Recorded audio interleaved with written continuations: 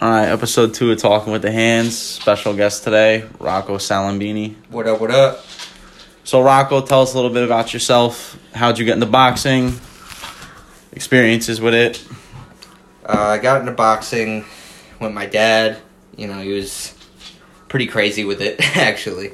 He was making me do push-ups and sit-ups since I was like 5 years old. And then as I got a little older, he started giving me pads. And then we finally found a gym at, I think I was about 12 years old. Something like that. And took off from there. All right, so you were about, what did you say, 12, 13 when you first started? When I first, like, really Started got into a getting gym, yeah. So, how long did it take you till you got your first fight? Or is that Like, did you want to compete from the jump, or was it just I something... wanted to compete from the jump just because my dad wanted me to compete, and it just, like, kind of, like, he threw it in my head immediately. But, yeah, I think I got my first fight only, like, 2 months in just because my dad was teaching me how to box since I was, you know, a baby. Was that you won that fight? No, actually. No? I lost that fight. No Yep, my shame. first fight I lost. I mean, I was like a child. One night show type thing? Yeah, it was just like a one-night show. Kind of just jumped into it, and, it was like a fun fight to watch. It was two little kids just throwing haymakers at each other, but, Yeah. you know how it is. You know what I say? It's like the Pee-wee division, like chicken fighting. Yeah, it was an exciting fight to watch. Like, it was little kids just trying to kill each other, but... So your first gym was Gladiator, right? Yeah, it was Gladiator. So you were there from when you first started. How long until you branched out? Yeah. So when I was about, I want to say, like, I didn't take it serious when I was, a baby. Like, my dad took it serious, but I was just a kid from, like a little small town that didn't, boxing is a urban sport. It's a ghetto sport, where, you got to kind of grow up in an area that's very popular with fighting. And where I was from, it was more, trying to put it lightly, it was kind of like a white trash town that, like, just small. There wasn't much to it. I had to start traveling to really get good sparring, good training, good, it's no disrespect to the gym itself, but, it just wasn't, for me personally, I just wasn't seeing myself getting better there. I've learned to not say, that I was a bad trainer or anything like that. It just wasn't for me. I just needed to branch out and figure out how to get better myself. And my dad started, taking me to gyms up north, and that's when I really started taking my, fighting to a new level. So where'd you end up going after Gladiator? Middletown. Yep, Middletown, PAL, Dan Doyle. That's when, things started getting a little better. I did start going down to Pleasantville for probably, I want to say, like 6 months to a year. And, I learned a lot down there because, they're pretty ruthless down there, down in, like, the Atlantic City area. So I was sparring a lot of pros. You going to, like, ACPAL? Yeah, I was going over there. The PAL in Pleasantville, like, a lot of them were coming over. And, I was the token white kid that, they thought... Tough. Probably not athletic. Yeah. Good for taking punches. Exactly. And they just, they kind of underestimated me. And I, got respect down there. And then eventually I moved up north. And that's when, I decided to take it to a different level and really go to Middletown full time. Buckle down. Yeah. How was that drive every day? I mean, at first it sucked because it was 45 minutes to an hour. But then, yeah, like I said, I moved up there and, it was a little easier. And, I really ramped it up when I started going over there. So, by the time you got to Doyle and MPAL, how many fights did you say you had under your belt by that time? I want to say probably in between like 30 or 40. I don't want to, I'll guess. Do you win any tournaments yet or anything? Yeah, I was in tournaments and stuff. But, like I said, when I was a kid, I sucked. I don't want to say I didn't have the proper training. It just wasn't the training that I needed personally. I mean, everybody's different. You Yeah. get a coach, you know what I mean? You get a coach and his training style benefits some people, but might not benefit others. Absolutely. I know, I mean, because you've been in the fight game for a while.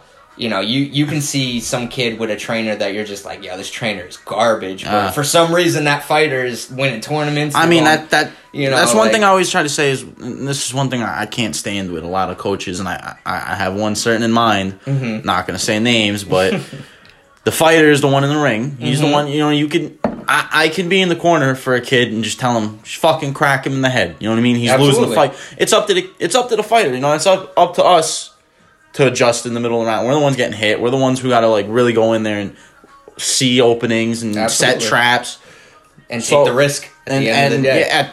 Listen, someone's getting knocked out. Mm-hmm. It's us. Yep, or stopped. Absolutely. It's us. Absolutely. And I can't stand a lot of coaches who.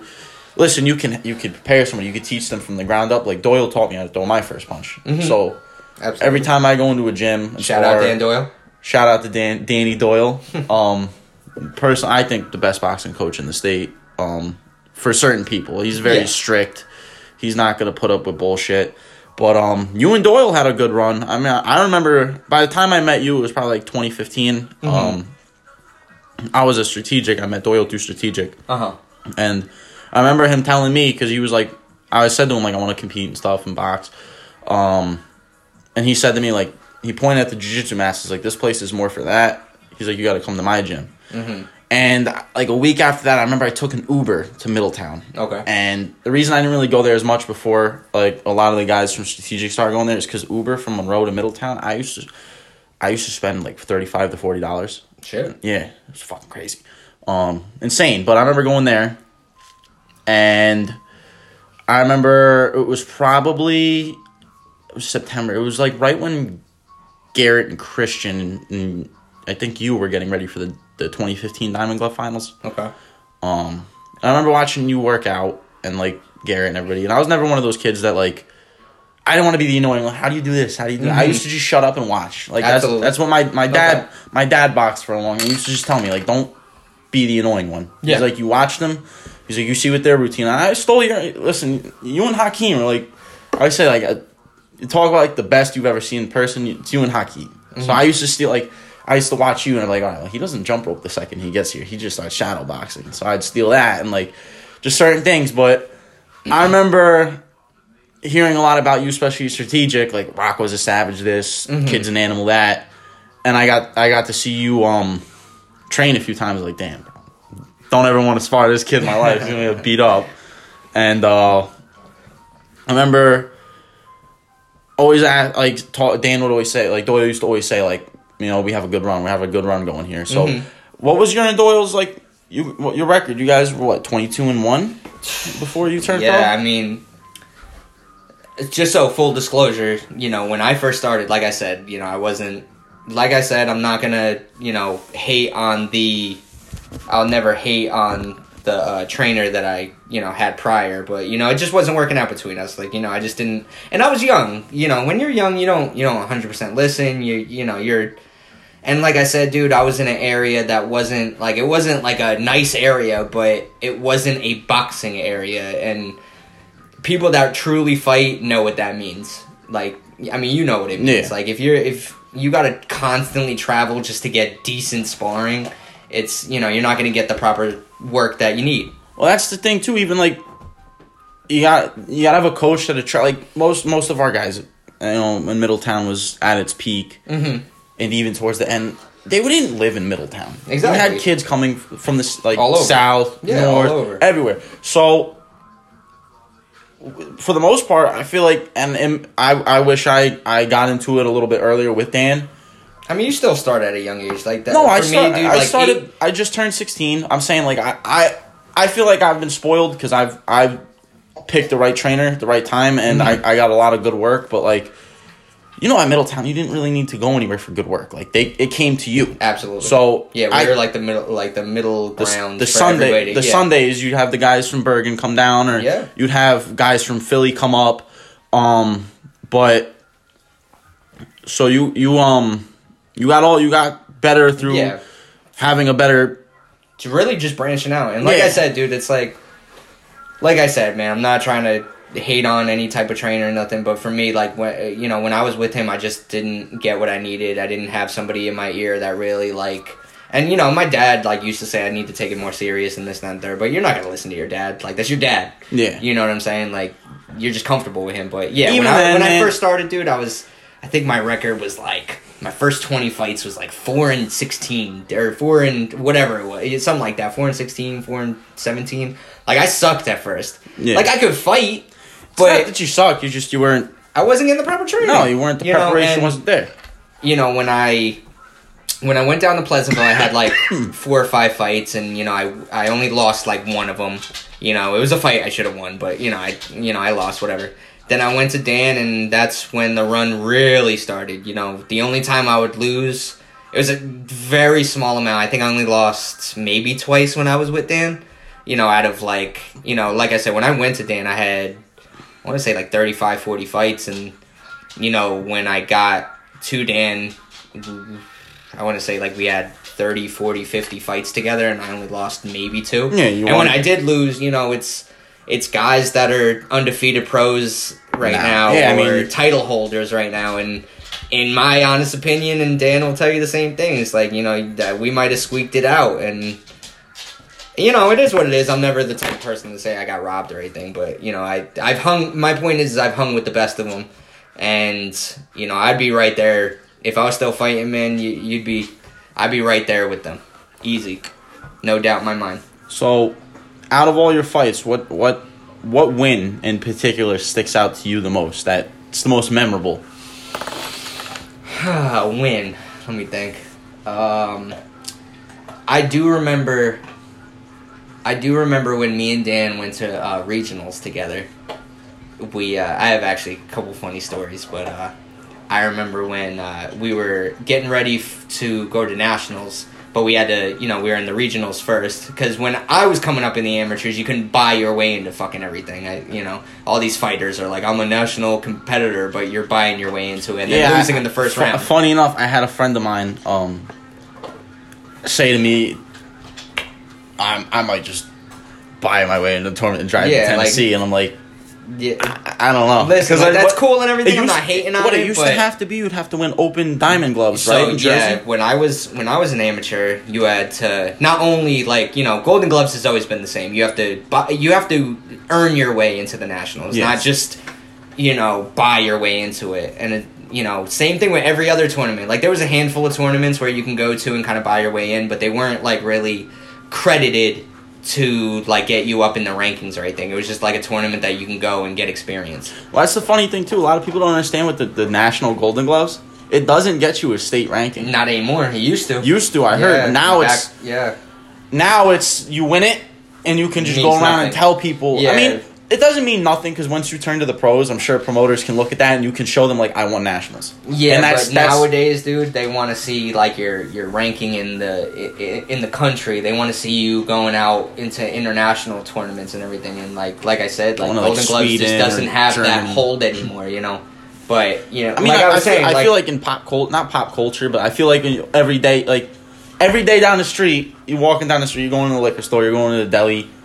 Yeah, I won the gloves, and that's still gonna hold more weight than everybody I've ever met won the Golden Gloves. Oh yeah, everybody. I won 7 times, and I got bored of the sport, and I quit. My brother used to go around. My brother Matthew, it was my dad. My dad fought in the Daily News Golden Gloves in New York. And my brother used to fucked around in the gyms. Like, South River had like Knights of Columbus. We lived in Old Bridge. We used to fuck around there.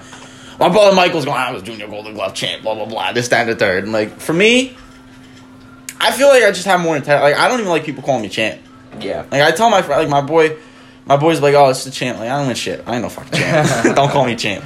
But, like, everybody, and it's the best, too, when you have them walk in the gym. You have the kids that just walk in the gym. They want to hit. And I think this is the best thing about being with Doyle, is that he was the president of the Golden Gloves. Because I used to love when, I won the gloves in, like, 2013, 2014, I fucking got a knockout in the finals, and I'd like look at Dan, and Dan just like shake his head, and they're like, all right, this fucking guy's, you know what I'm talking about? Like, absolutely, it's the best. But I feel like that still holds more weight, and just in pop culture, like in general, like I find it funny. Anybody can go to register for the gloves every year. Like, I fought in the gloves in 2020, and I remember everybody saying, like, that's so cool, you got in the... Bro, there could be a dude that never trained a day in his... And I say the same thing about pro boxers, and this is why you will get no clout from me because you're a pro boxer. Unless you have a good record, I could have never boxed a day in my life. I could go to the NJ Commission right now and get my pro card. So whenever I go into a gym, another gym, for sparring and shit, especially when I was more active, this kid's a pro. Okay. Yeah. So, that's cool. No. I know amateurs that are... Yeah, I think the amateurs are harder than the pros. 100%. Like, one, especially sub-novice, you have lesser time to fight, so you really have to push it. Mm-hmm. Once you're... Even in the open, it's 3-minute round. You don't have that much time to work. Mm-hmm. So you really have to... Either your counter-punching has to be on point, your defense has to be on point, your offense has to be on point. And you got to be active. Mm-hmm. The pros, you start off with 4 rounds. It's 4 rounds. Like, it's still an extra round more than pro. And then you get to the 6 and the 8s, and it's like... You got dudes who were losing 7 out of 8 rounds, and then they get that knockout in the third. Because you have more in the 8th, because they have all that. They have more time, and you get to a cut weight. I have some fucking horrible weight cutting stories. I don't have as many fights as Rocco, but I mean Rocco is the one who taught me how to cut weight. Yeah, so I've had some rough stories. I've had some shitty experiences. Like I said, with regionals, I can tell a nice little story, but because with the memorable win. I heard Dan bitch about that one before. So regionals was in where was it? Oh, Lake Placid at the Olympic Training Center. So it was an awesome center. I've been there like probably 4 to 6 times, something like that. Like I've been there plenty of times. Awesome facility, and they have a sauna there, so it's a little easier to cut weight, and they have all like state of the art stuff. So I fought at 132. Very lightweight. I walked around at damn near 160. Just naturally a bigger dude when it came to that weight. So I get to Lake Placid. I think I was like the day before I was supposed to fight. I think I got there at 138. And like I said, there was, you got to make weight every day. When you get to that regional and national level, you're not making weight just once in a while. You're making weight every single day. If you win, you got to make weight the next day. It's not like you can just blow up and cruise at a certain weight. So, I have to lose 6 pounds. And, I'm sitting in the sauna. Me and Dan are, he's telling me funny stories just to get me through it because I'm fucking miserable. And so, like, the most memorable win I had, I was fighting a kid that had, probably like 200 amateur fights. I can't remember the kid's name. I think it's like Hawkerson or something like that. I think that was his last name. He's a very talented kid. And, it's the first round. And, Dan was looking him up. And he's like, I'm seeing this kid everywhere on the internet. So, obviously, he has a ton of experience. Ton of, exposure. And, he's a skinny kid. He makes weight, no problem. I'm, like, suffering in the sauna and whatever. So then, that day, I end up fighting the kid. I end up stopping him in the second round. So, that was definitely the most memorable win because I was literally miserable in the sauna that day. And then, so I win the fight, cool. I have to fight the next day, and I'm fighting another kid that's very nationally known. Right now, I think he's actually a title holder at 135, 130, something like that. His name's Jermaine Rodriguez. Great fighter. Mad credit to him. Shout out to him. I'm fighting him in the second round. I have to go, right after the fight, no water, no nothing. I'm like, all right, let me go check my weight before I start like trying to rehydrate and everything. Obviously, after your fight, you know how it is. After you fight, you're dehydrated. You're just spent your adrenaline. You're getting tired, that adrenaline dump, and you're like, all right, like I'm sure I got to lose a little bit of weight. Even for a second, you get out the ring, you got to go to the doctors. Yeah, exactly. So you're just sitting there like, fuck, I gotta get to a scale. Like, so I go to the scale real quick. Luckily, like everything was in the same vicinity, so like it wasn't like I had to do anything crazy. I went into the locker room real quick. That was right by the gym that I fought in. I get on the scale, like I said, I'm fighting at 132, and I have to make 132 on the dot again. I get on the scale, I'm 147. That was, my heart dropped. And, Dan, he's not a person that... Can't see someone weight. Yeah, no, he was very annoyed. He was very upset. And, we had to really grind it out. And... I was in the sauna for probably... Did you eat after you get off? Like, how'd you gain... No, dude. Like, see, like... after the first weigh-in. So, after the first weigh-in, yeah. I had, like, you know, at the end of the day, you gotta refuel. You know, if I would be stupid if... You know, because at the end of the day, it's not like... You know, I made weight and then... Well, even after that first win, like, after that first fight, where you stopped the kid in the second. Yeah. Well, no, that's the fight. That was your first fight you're talking about. That was the first fight of the tournament, yeah. Okay, so what'd you end up eating after the fight? Scale? After the scale. Oh, after the scale. So after the scale, I went. So they had a buffet, which was, you know, I mean, it's awesome that they had a buffet. You have some kids that walk like around. It's not like I can really eat a ton. You know, I had some eggs, a little bit of bacon, you know, for the protein. I think I had like a quarter of a waffle just for like, and some fruit just for like the carbs and sugar. You know, nothing crazy. I didn't, you know, I only had water. I had like maybe like half a cup of Gatorade just for the electrolytes and, you know, maybe a little bit of Pedialyte. Nothing crazy.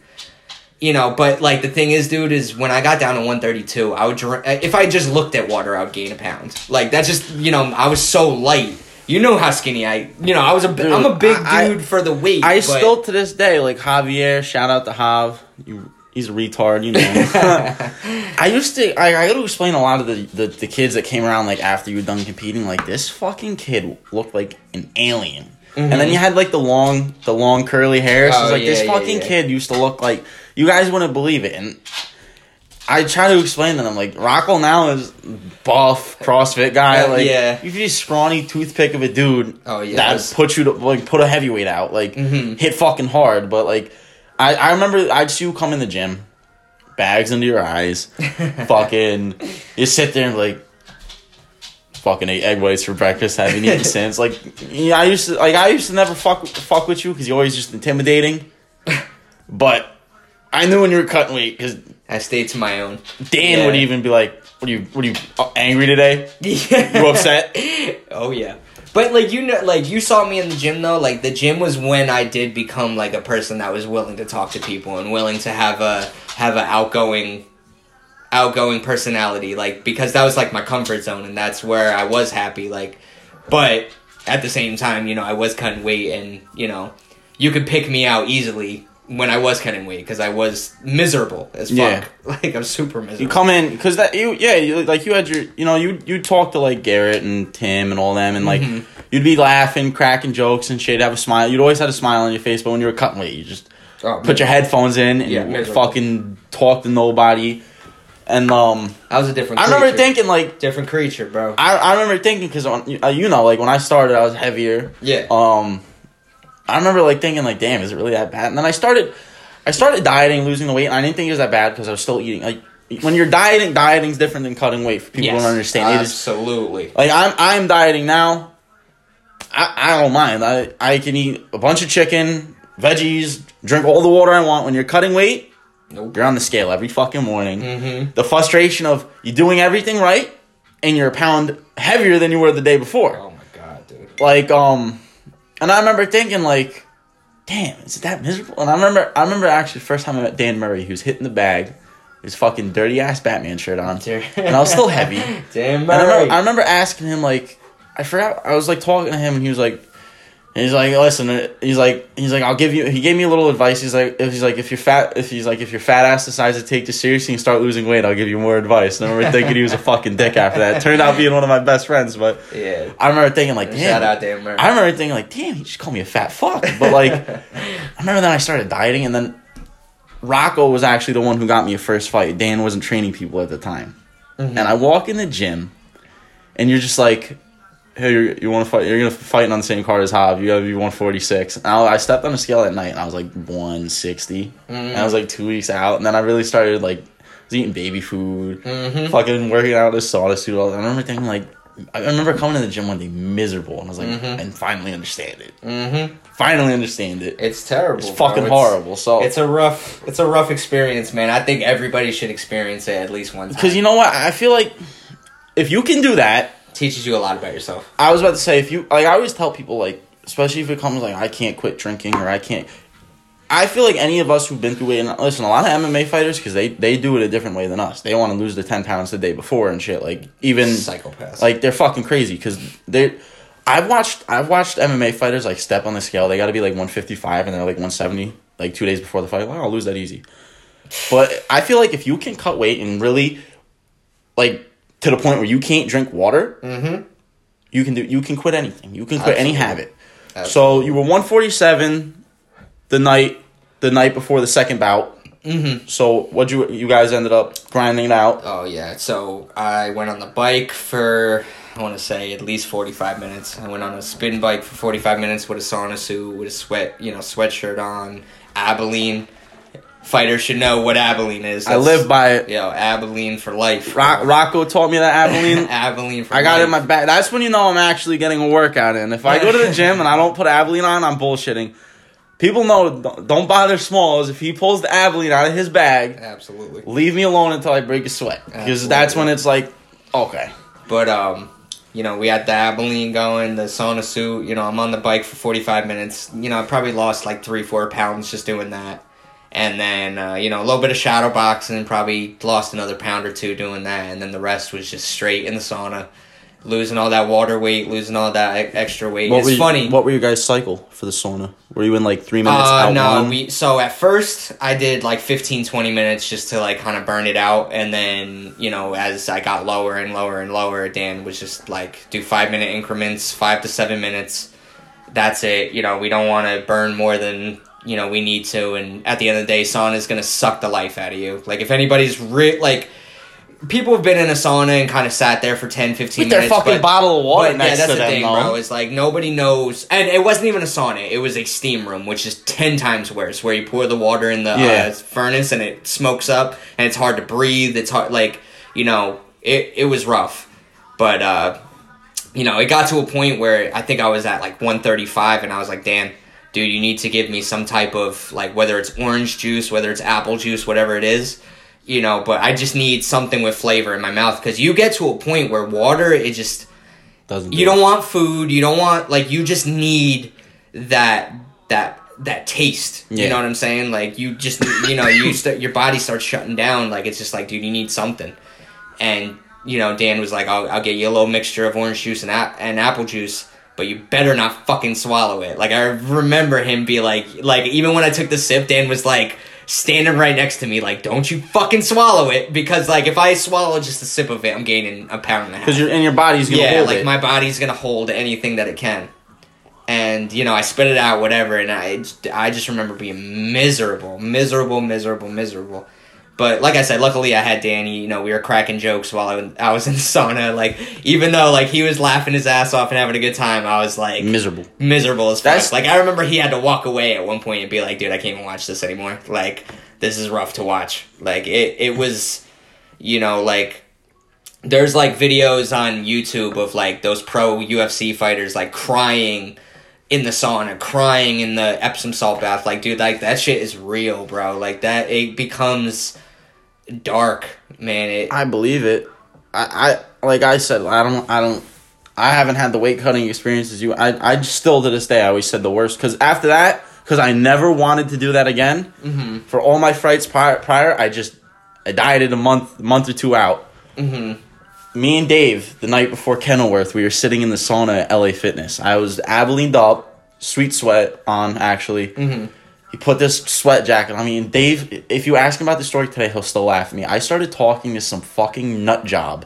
Yeah, you just start doing shit, right? And Dave's sitting there, he's stop fucking talking. And I was like, Dave, I'm fucking and it was frustrating. Dying, it was frustrating because it was right after we left the gym. We went to the sauna right after the gym, and when you just sometimes you can't break that bead. Yep. So you're just sitting there, you're not sweating yet. Yep.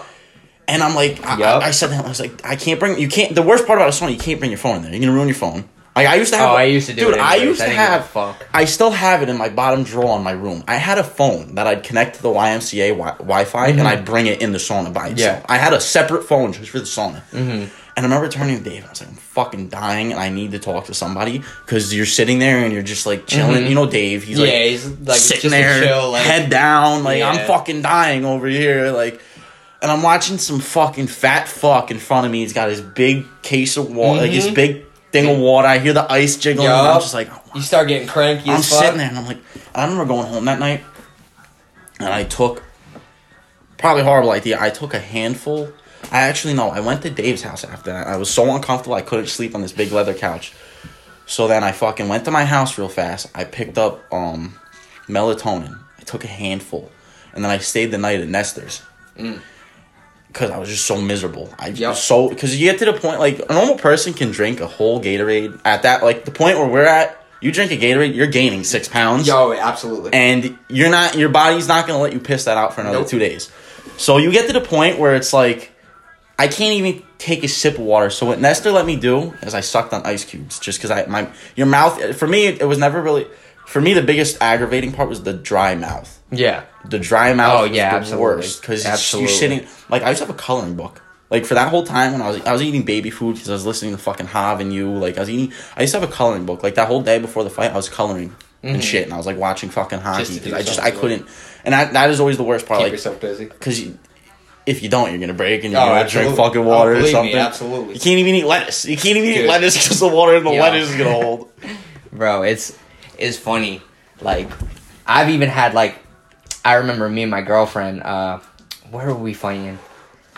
Fuck, what was it? I don't even remember, but I had a fight one day, and it was the night before, and, like, for some reason, I was just hitting a standstill. Like, I was, I fought at 132 for a long-ass time, like, since I was, like, 15 years old, and, and it got to a point where, I was around 133 and a half, and I just couldn't lose this weight. And I said to my girl, I was just like, you know what?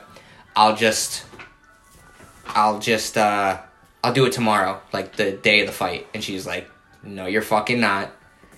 Get the fuck up. We're going to the gym. Go sit in the sauna. I'll sit in there with you. And bro, I'm telling you, when I tell you I was so fucking nasty to her, bro, bro, we almost broke up. We all, like, bro, I'm telling you, people don't get it. Like, people don't get how rough this shit is when, like, it's ruined, like, almost ruined relationships for me. Like, not just, like, friendships, a relationship I've been in for 6 years almost. Like, bro, there was times where I would go to the vending machine, she would, like, shove me and be like, get the fuck out of here, you're not drinking water. Like, you know what I'm saying? Like, bro, it's a different beast that people, like, need to experience at least once in their life. First off, bro, Jules is a real one for that, because, like, I was always I'm a fat kid at heart, so, like, whenever I would diet and get in shape for, my mom, you're not eating, I don't like when you don't eat, my brothers, you gotta eat, because I'm the fucking garbage disposal. You go to Thanksgiving, like, you got leftovers on your plate, send them this way. Oh, yeah. But, like, everybody would just eat, so I feel like it was more frustrating for me, because I had people tell me, eat. At least you had someone like, don't fucking eat. Oh, shout out to this moment, actually. So don't give her that much credit, because the night I had my first pro fight, I had weigh-ins the next day. Me and Garrett, shout out Garrett, just went to a gym that was in, my fight was in Maine. So we found a gym that had a sauna and shit. We're sitting in the sauna. He sat in the sauna with me. He was a ride or die for that. We get back to the room. You know what these motherfuckers do? They order Pizza Hut. Right in front of my face. My roommate. I had to run into the shower and be like, tell me when you guys are done, throw it the fuck out before I get out. My roommate, he was like a stoner. He used to, like, for the fights I had when I lived with him, like, it would be fucking 2:30 in the morning. And when you're cutting weight, sleep is your best friend. Because it just kills time. And I woke up in the middle of the night and he's got Domino's. And fucking he's eating Domino's. He's living his best life. And I remember just being like, you're such a fucking prick. And even like my girl, when I was getting ready for the gloves, like that was probably the best I've ever done. Because I mean, it's not like I'm not, like, everyone's like, I moved the weight class up for that. But I started January 1st of 2020, like, on the first day, I was 200 pounds. Shit. Yeah. And most of I was probably realistically, like, probably 191 drinking and shit that night. I went from 200 to 159 in a month and a half. Mm-hmm. But my girl was all like, wow, in the middle of the night, shit like that. So that shit sucks. So hopefully you guys get the idea. Point blank period. Cutting weight. That's the worst fucking thing in the world. Tangent. So you get to that little bit. You lose that little bit for that second fight of the night. So what happens then? You step on the scale. You make weight. Did you just make weight? Yeah, I just made. I didn't just make weight. I ended up being like probably a half pound light. You think the scale you were on was heavy a little bit? The scale you were using to track your weight? No, because it was the same scale that they used for the weigh-in. So it was like that. Calibrated. Luckily, like they didn't fuck with us in that sense, because I've been to plenty of tournaments, like regional and national tournaments, where they'll be like, here's this test scale. We're not going to give you the real scale, and then you come to find out that either the scale is light or the scale is heavy, which I think is stupid as fuck. Like, it's like just to fuck with you. But yeah, luckily, like I said, I made weight. Me and the kid fought, and like I said, dude, like me and the kid went at it. It was a good ass fucking fight. Was this Jason Adorno? No, that was the finals, right? No, this was regionals. This is a whole different tournament. This was that kid Jermaine. What is it? Jermaine Ortiz, I think his name is. I think he's he's doing very well in the pros right now. And first round I busted his nose real bad. Caught him with some hard ass shots. Like, this is probably the hardest I've ever hit anybody. Like, this kid was like. I was really catching this kid a lot. Second round, I still think I won the second round. It was a lot closer. Don't get me wrong, the kid was tough as fuck. Tough kid, very skilled. Third round, I'm not making excuses, but I cut a lot of weight. And by the third round, dude, I couldn't feel my legs. I couldn't feel my arms. I was just taking shots at that point. Breathing heavy. I was tired. It was still a war in the third round. But, he definitely won. He definitely outlanded me in the third round. They ended up giving it to him. But, like I said, dude, no excuses. Like, whether they see it that way or not. Like, me personally, of course, I'm going to be biased and say I thought I won. Yeah, who like in a close fight at the end of the day, you're going to think you won. You're always, you know what I mean? That's what I always respected about you. And, like, I have a lot of friends in this boxing game that they can get their fucking ass beat from post to post. Oh, I can think of somebody that's like that. I could think of two. Somebody like that. And they robbed me. They didn't fucking, bro. I saw the fight. I saw the fight, listen, bro. This is why I've always respected, not even respected, but I clown people who are like that. Mm-hmm. Like, there's not a fucking audience. Yeah, like, there's not, like, bro, not every judge is out to get you. Mm-hmm. Not every ref fucking hates you. On top of the fact that there is mad fucking people watching the fight. So what I would do if I really felt like I got robbed, one, I'd go to all the other coaches in the back. Did you watch the fight? What'd you think? Go to the crowd. What'd you think? And not even his people, just like people I know that aren't there for either of us. Like, yeah, what'd you think of that fight? Yeah. And like, at the end of the day, bro, especially in the amateurs, well, if you're boxing, you're competitive. But at the end of the day, it's not, you don't have a stock. It's not like pros where if you lose, like, oh shit, now I'm a B-side. Yeah. It's amateurs. The whole amateur system in its core is really to recruit people for the Olympic program. Absolutely. But it's also to prepare people for the pros. And absolutely. For me, like, I fucking hate losing. I can't stand losing. And same. I hate losing. Like, but I'm also not like one of those people that's gonna like hold a grudge over it. Like, I lost a very, very close fight in the gloves this year, and I had like a lot of people. I had D Knockout from what is it, D Boys, right?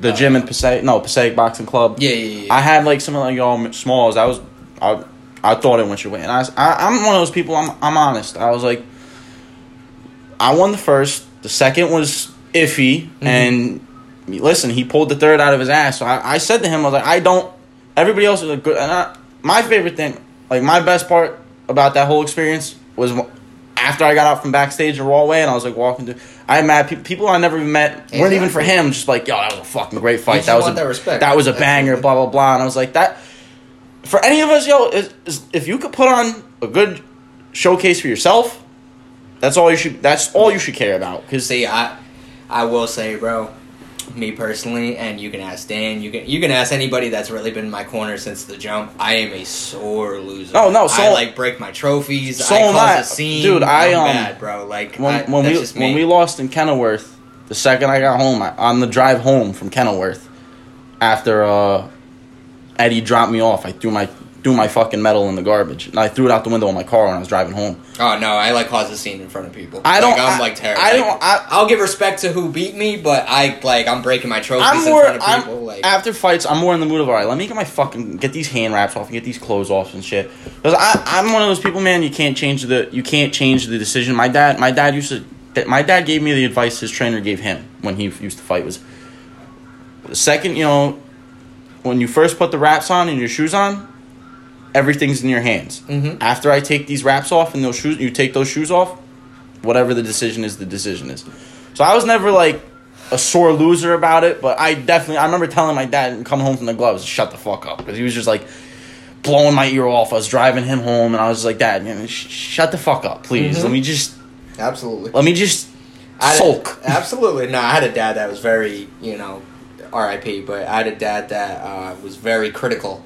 Even if I won, he was like, you should have done this. My dad too. And not in a disrespectful way, just my dad had very high hopes for me, very high our dad's old school, what I mean? They don't do the participation trophy bullshit. No, my dad absolutely dad used to tell my brothers in football and shit, throw that the fuck out. Oh, you don't deserve nothing. Absolutely. My dad, you know what I mean? My dad always, he'd say yo, I'm proud of you. You got balls, but you could have won that, and you should have won that, and absolutely. I know there's one kid I know who fought in a Long Branch card, and I shit you not, and I fucking can't stand people like this. The silver little boxing trophy necklaces they give you, the little the medals. Oh, are you talking about the actual necklace? No, the medals, the little medals that they'll give you as runner up participant. Dude, I knew this one kid. I'm not even gonna say his name because he might listen to this, but you know who you are, and I love you to death. This fucking kid was wearing it around like a necklace. I saw him at Menlo Mall, and this kid got... I didn't watch the fight, but from what I heard, he took a beating. Okay. And I couldn't believe... oh, my God, I couldn't believe it. This kid's walking around, showing it all. I'm like... I mean, at the end of the day, man, be proud of yourself for doing it, but... Yeah, I get what you're saying, but at the same time, man, you gotta think about it this way, man. I don't know the individual that you're talking about. Yeah. But at the end of the day, you think about it, and that might be a highlight of his life. Listen, I have for what was it? My birthday. I thought I threw it all away. My girl gave me for my birthday one of those display boxes with my hand wraps and the ticket stub from the gloves this year because it was just I thought it was just a cool venue because I'm really big in 50s boxing and they had the kiosk, Golden Gloves. I thought it was dope. And you've been to the Rawway Center before, I'm sure. For the fight. It's on the stage. It was a cool fucking environment, and we put on one of the best fights of the night. But at the same time, I kind of didn't. I'm not one of those people I lost. It's whatever. I move on. I get better. I'm not one of those people that even now I have some of my buddies who fought I don't win though. To me, you win it or nothing. Yeah, you win or you lose. And I don't believe in all cases it's a win or you learn situation. Because there's times where you're just getting beat up and you're not learning anything. I agree to disagree. I hear what you're saying and I kind of agree. Well, no, I'm not saying in all cases. Yeah. But, I don't know. I just feel a lot of people, there's a lot of people they lose and they try to, especially with video and stuff, they'll take the highlights. Yeah, of course. And there's always people that are afraid to, I've shown videos of me getting cracked in fights and in sparring and I'll make a joke about it. Bro, there's people that... There's people that do it because they truly want to win. They truly want to be a fighter. They truly want to take this life serious. And then there's people that do it because they want to say they did it. Or they want to show that they did it. There's a difference. I do it because, listen, we're all fucking crazy if you do this or MMA or anything. I love fighting. I used to play rec hockey a lot and, sports and shit. And, I was this is kind of I could be getting beat up. And I could still say at some level, I'm having fun. Absolutely. I'm just one of those people. I love...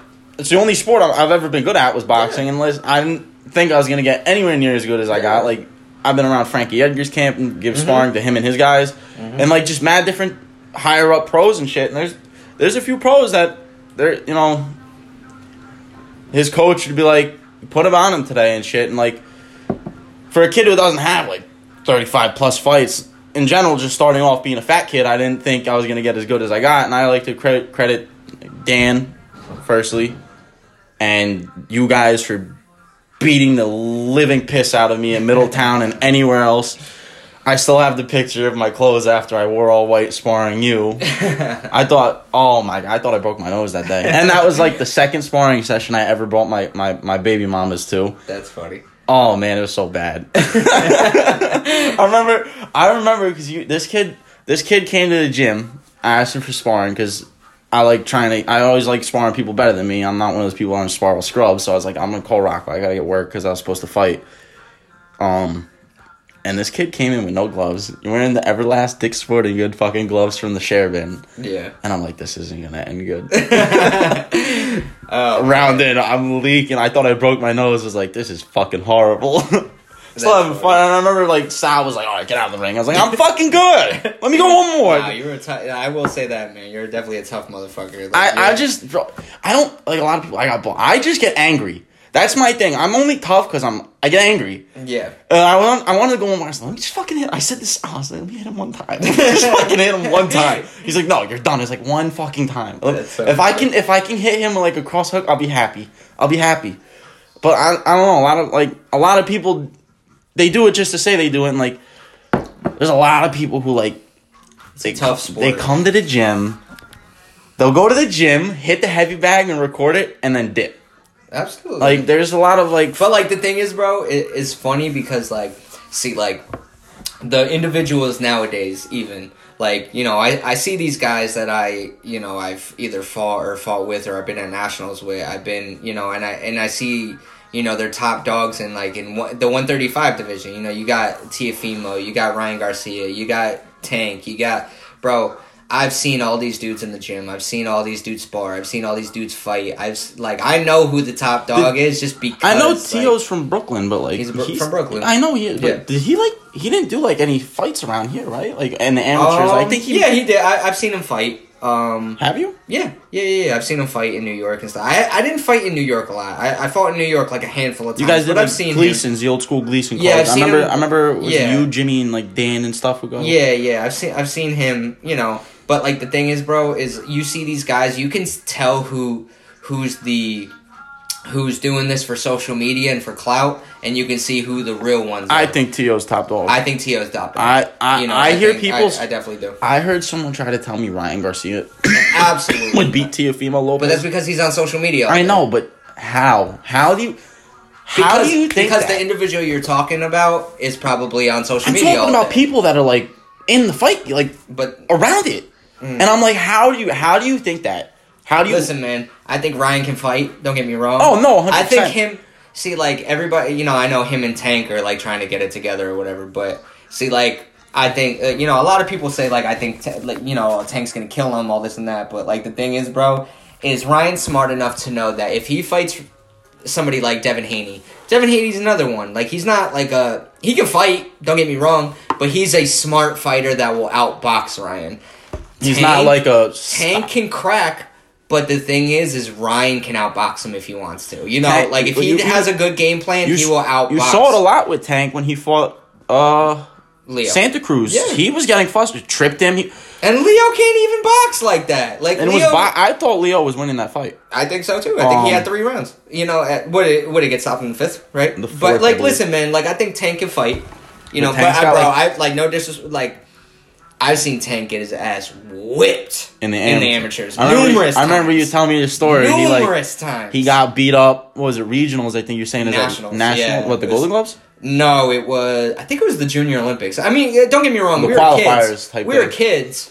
But and he was like, what? He got out the ring after taking a beating. He tried to go after the people that were cheering for the other kid. Like, don't get me wrong, man. I'm a sore loser, but it ain't to that extent, bro. Like, you know, you gotta like keep it together, bro. Yeah. Like I said, bro, I've seen that kid get.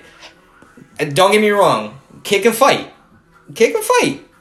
but I'm telling you, don't let the social media, don't let the TV fool you, don't let his opponents fool you. Listen, bro, like, cool, Leo Santa Cruz was a great win, but at the end of the day, dude's a natural 122. Yeah. Tank's a natural 135. I think Tio beats them all. At the end, I think Tio beats every single one of them. I think the 2 top dogs right now are Tio and Devin Haney.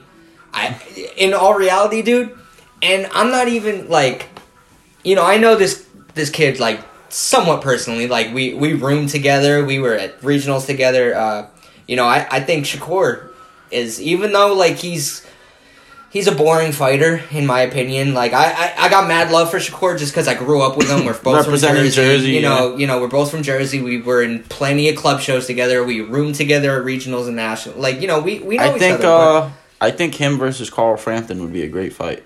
I think he's beating Frampton easy. I think he's too slick, too accurate. That would be a good fight. I think he beats Jamel Herring easy. To me, I think Herring would be a harder fight than Frampton. Because he's more of a... Frampton... for me, I think the only people that are beating Shakur are people that are very strong, willing to push the fight, willing to take some punches, but are going to try to push him around. Those are the fights that I've seen him lose. Kids that like pressure him? Not only pressure, but are strong. I feel like his easier wins are against kids who were pressuring because he's very good at counter punching. Yes, but you're talking about pressure fighters that don't know how to move their head. Yeah. That don't know how have any type of defense. That don't have don't set things up. I'm talking about guys that skilled pressure fighters that are strong. That are going to try to push him around a little bit. That are, what I'm saying? Yeah. Like, the pressure fighters that he's fought were almost, scared to really advance on him because he is very accurate. He's a very accurate fighter. Does he hit hard, dude? I've never sparred him or anything, but no. I mean, from my understanding, I know people that have sparred him. I know, and I can just tell, being a fighter, especially at, that level, because I was at that level for a long time. Yeah. I don't get me, he's, you know how, Floyd was, with a lot of guys in the welterweights. Floyd wasn't, a power puncher. No, but, I mean, he keeps you on your toes. He was accurate. He's a sharp puncher. He keeps you on the toes. Yeah. Listen, all these guys... When you get to that level, everybody has a little bit of pop. I was about to say, they always bust, Floyd and Paulie, and all these guys, they don't hit... Bro... Everybody's got a little bit of pop at that level. First off, especially if you're coming in, if you're taking an accurate punch straight to the jaw, that shit's gonna keep you on your toes. Absolutely. And that's why I can't stand Floyd's a pillow punch. Stop McGregor pretty easily. And that was him throwing 200 punches the entire fight. That's nothing. Waving and laughing at him. Dude, don't even get me started with that. I won't. That'll be another episode. We'll do that. Don't even get me started with that. But no, it's just with fighters like that, bro. It's they keep you honest because of how accurate they are, how much of a good counter puncher he is, how he picks his shots so precisely. You know what I'm saying? That type of fighter is going to keep you on your toes, like you said, just because he is so accurate. You know what I'm saying? And it's not going to hurt. It doesn't hurt you, but you get caught with that shot that was so accurate. You're like, all right, that didn't it didn't stun me or anything, but it's if I do get hit with that in the right way, that's going to hurt. Yeah. Or it's going to knock me the fuck out. You can get hit with a punch that isn't even hard, but because you don't see it coming, you're going to get knocked the fuck out. Yeah. You know what I'm saying? That's just what it is, man. It's boxing. Boxing is about being precise. It's not about being the hardest puncher. Or don't get me wrong. There's people like Gennady Golovkin that can just wear you down just because. But he's also very precise. But that's the thing, man. It's him and look at him in Canelo. Yeah, bro. That's the thing, dude. Is a lot of these MMA guys, a lot of these MMA guys that are trying to compare themselves to fighters, or boxers. I mean, they don't get it. It's two totally different worlds, dude. Do you know how precise a boxer is? It's a professional puncher. That's what he does. Yes. You know what I'm saying? All I'm gonna say is this, man. It's can you imagine if Conor decided to fight Triple G or Canelo instead of Floyd? He wouldn't be fighting anymore. It goes around. The thing is, dude, his career probably would have ended. Especially Canelo. Canelo is so precise with his punches. He's gotten so much better after fighting Floyd. He is a slick power puncher. A lot of people credit the Floyd loss. Do you actually credit? Do you think it's just him in the gym naturally progressing? Ask the question again. What do you mean exactly? Everybody tries to say Canelo's only as good as he is now because his loss to Floyd. I agree. I agree and disagree at the same time. I do think. I think the Floyd loss was a huge learning experience and learning curve for him, but I won't say he wouldn't have got better. without like the Floyd loss. That's what I'm saying. Like, but I do think like it was a crucial loss for him to be where he's at now. Yeah, I will say that. I mean, it gave him the exposure and stuff. Yeah, like absolutely. Especially his fame, like it helped. But you get like the Floyd fans that like to take you look at Pacquiao, you look at all these guys that have fought Floyd and continued fighting, and they never changed. Like no, I feel like to me, I think it was more of a discredit to like Canelo and his work ethic in the gym. Although I'm gonna be go on record and say I think he's juicing personally. Who? Canelo. Yeah, or has in the past. He definitely. You know, I mean, it's possible. I mean, I'm not gonna say he is or isn't. The only person I'm like absolutely convinced is juicing is Pacquiao, or at one point was. Thank you. Absolutely. Thank you. Like, there's no way you can go from start 130 pounds and then go up to 147 and you're beating the shit out of Canelo, Cotto. Knocking out everybody. I get so much shit for that, especially because the owner of my barbershop's Filipino, huge Pacquiao. Like, there's a picture of Pacquiao. And I said to him, like, how do you move up? There's weight classes for a reason. You don't move up to fucking... And just beat the shit out of everybody. First off, the way he put a beating on Cotto, that doesn't happen. The way Margarito doesn't happen. You also got to think about it this way, dude. What happened when he started getting pressed about the steroids or not even steroids, but taking something. He started getting pressed, and then who'd he fight? Timothy Bradley. When he started really getting pressed on it, and he lost. When like I'm not gonna say he lost that fight because it was a close fight. Well, no, I'm not saying he lost. Yeah, it wasn't a Pacquiao performance. But that's the thing is he looked like shit against Timothy Bradley, against somebody that he should have technically beat easy. You know, he just came off knocking out Ricky Hatton in 2 rounds. Miguel Cotto beat the living piss out of. Margarito broke his fucking face. Literally, broke his face. Retired De La Hoya. De La Hoya, like, I'll give that one, like, a whatever, just because he was... at the end of his career, but still, like, it's bigger. But, dude, like, the way he looked in those 4 or 5 fights, even when he was in 135, when he moved up to 135 and beat the living shit out of Diaz. Like, I know Diaz wasn't, like, a top-notch, big-time fighter at the time, but, like, he was still, like, I think he was a title holder at one point, and he beat the piss out of Diaz. What was it, Julio Diaz or Juan Diaz? One of the two? Juan Diaz. Yeah, it was Juan Diaz, I think. And then I think the Baby Bull, right? And then what else happened after that? Like, a couple fights after that, he got knocked the fuck out. By Marquez. Marquez, yeah. You know what I'm saying? Like, once he started getting heat... It's funny, too, because, like, he used to take worse punches from Marquez earlier in his career. Yeah. When I thought he was juicing. Yeah. And he would run through him. Yeah, through him. That's the thing. Get knocked down and get straight back up. Listen, man, like, do I think Pacquiao is a phenomenal fighter? And in my opinion, like, I get heat for saying this too, but I think he has absolutely accomplished more than Floyd has. Do I think Floyd is a phenomenal fighter and definitely, you know, in the talks of the top pound-for-pound fighters ever? Absolutely. But do I think Pacquiao has accomplished more and like, the thing is with Pacquiao is he's the closest thing to the old school fighter. 100%. You know, and that's why I love Pacquiao. Like, don't get me wrong. Like, I do think he was on some shit. But he is the closest thing to the old school fighter. You know, right now we've been in the generation. We're in a transition now of, like, the tough guys out and, like, the slick.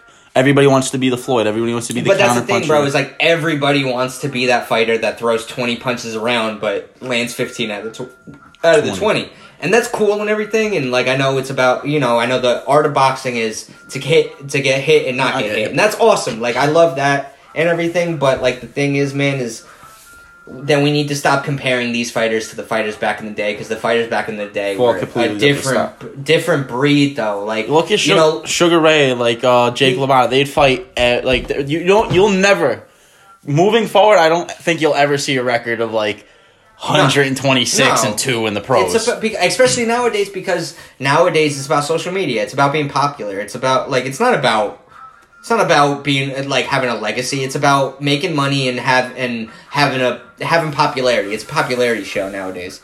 Like, you know what I'm saying? Like, for me, dude, it's like, you know, it's the same thing with, like, Shakur coming up. Shakur's a phenomenal fighter, but at the end of the day, dude, the reason why MMA seems more interesting to a lot of people is because we have fighters like Shakur who, don't get me wrong, very talented, very but boring great, to watch. But boring, put it on in a bar. There's not much we had Floyd for 15, 20 years. We don't want Floyd anymore.